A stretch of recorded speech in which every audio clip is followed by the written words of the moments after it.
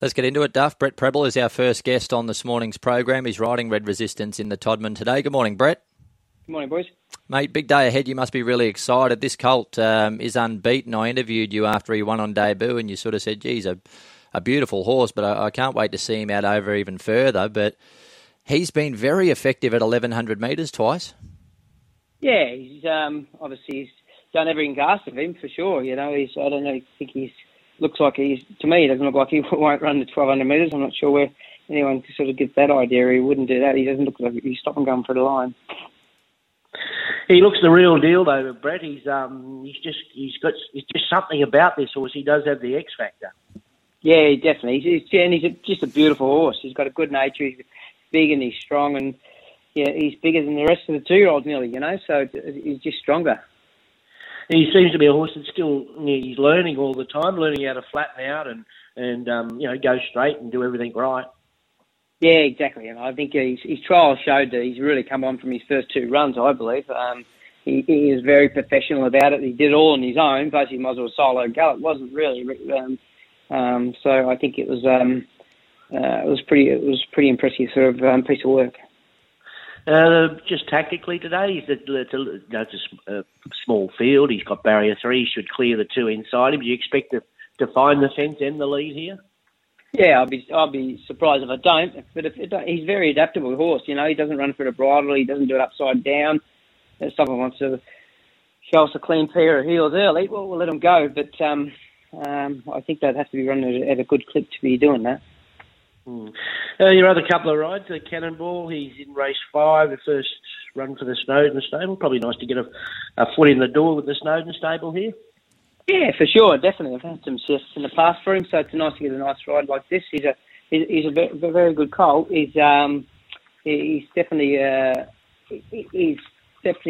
can turn up on the day. If he turns up like he did his last run, they'll definitely know he's there. Like, he's got a very good engine, and he's a beautiful horse.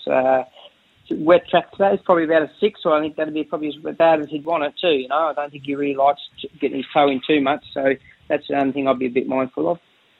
And in the Canterbury Stakes, you're on a very interesting horse here, Lombardo. Have you spoke to Mick about him? He's any push at all? You'd have to be ready coming here for this race first up. Yeah, exactly. He rang me and spoke to me about him.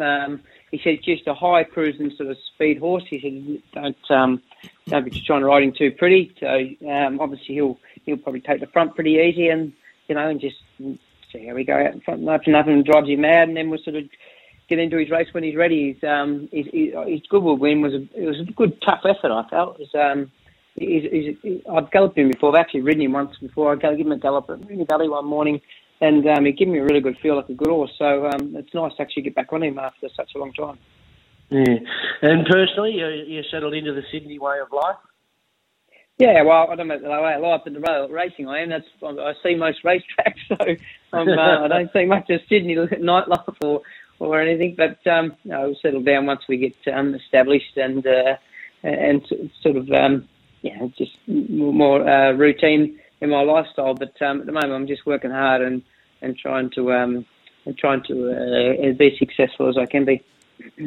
I actually heard an interview with you recently where someone asked you what's the difference between Sydney racing and Melbourne racing. I think you hit the nail on the head. We seem to run our races quicker here in Sydney than they do in Melbourne, and the tempo-wise in the races. Yeah, they definitely do. Melbourne is just really shuffling run racing, very slow. I say if you see Damien Oliver in front, you know they're going too slow. So, just a lot of them don't they're not like a lot of gays. You see gays in a race, you're going to be a leader, because they just go. They go at a nice gallop. They don't go slow. They go at a nice gallop where they're comfortable, and I think for most races, I think it helps everyone, let alone the ones at the back and the horse in front. If he's comfortable going at a nice speed, it's fine. Yeah. All right. Well, keep up the good work and good luck today. Thanks very much.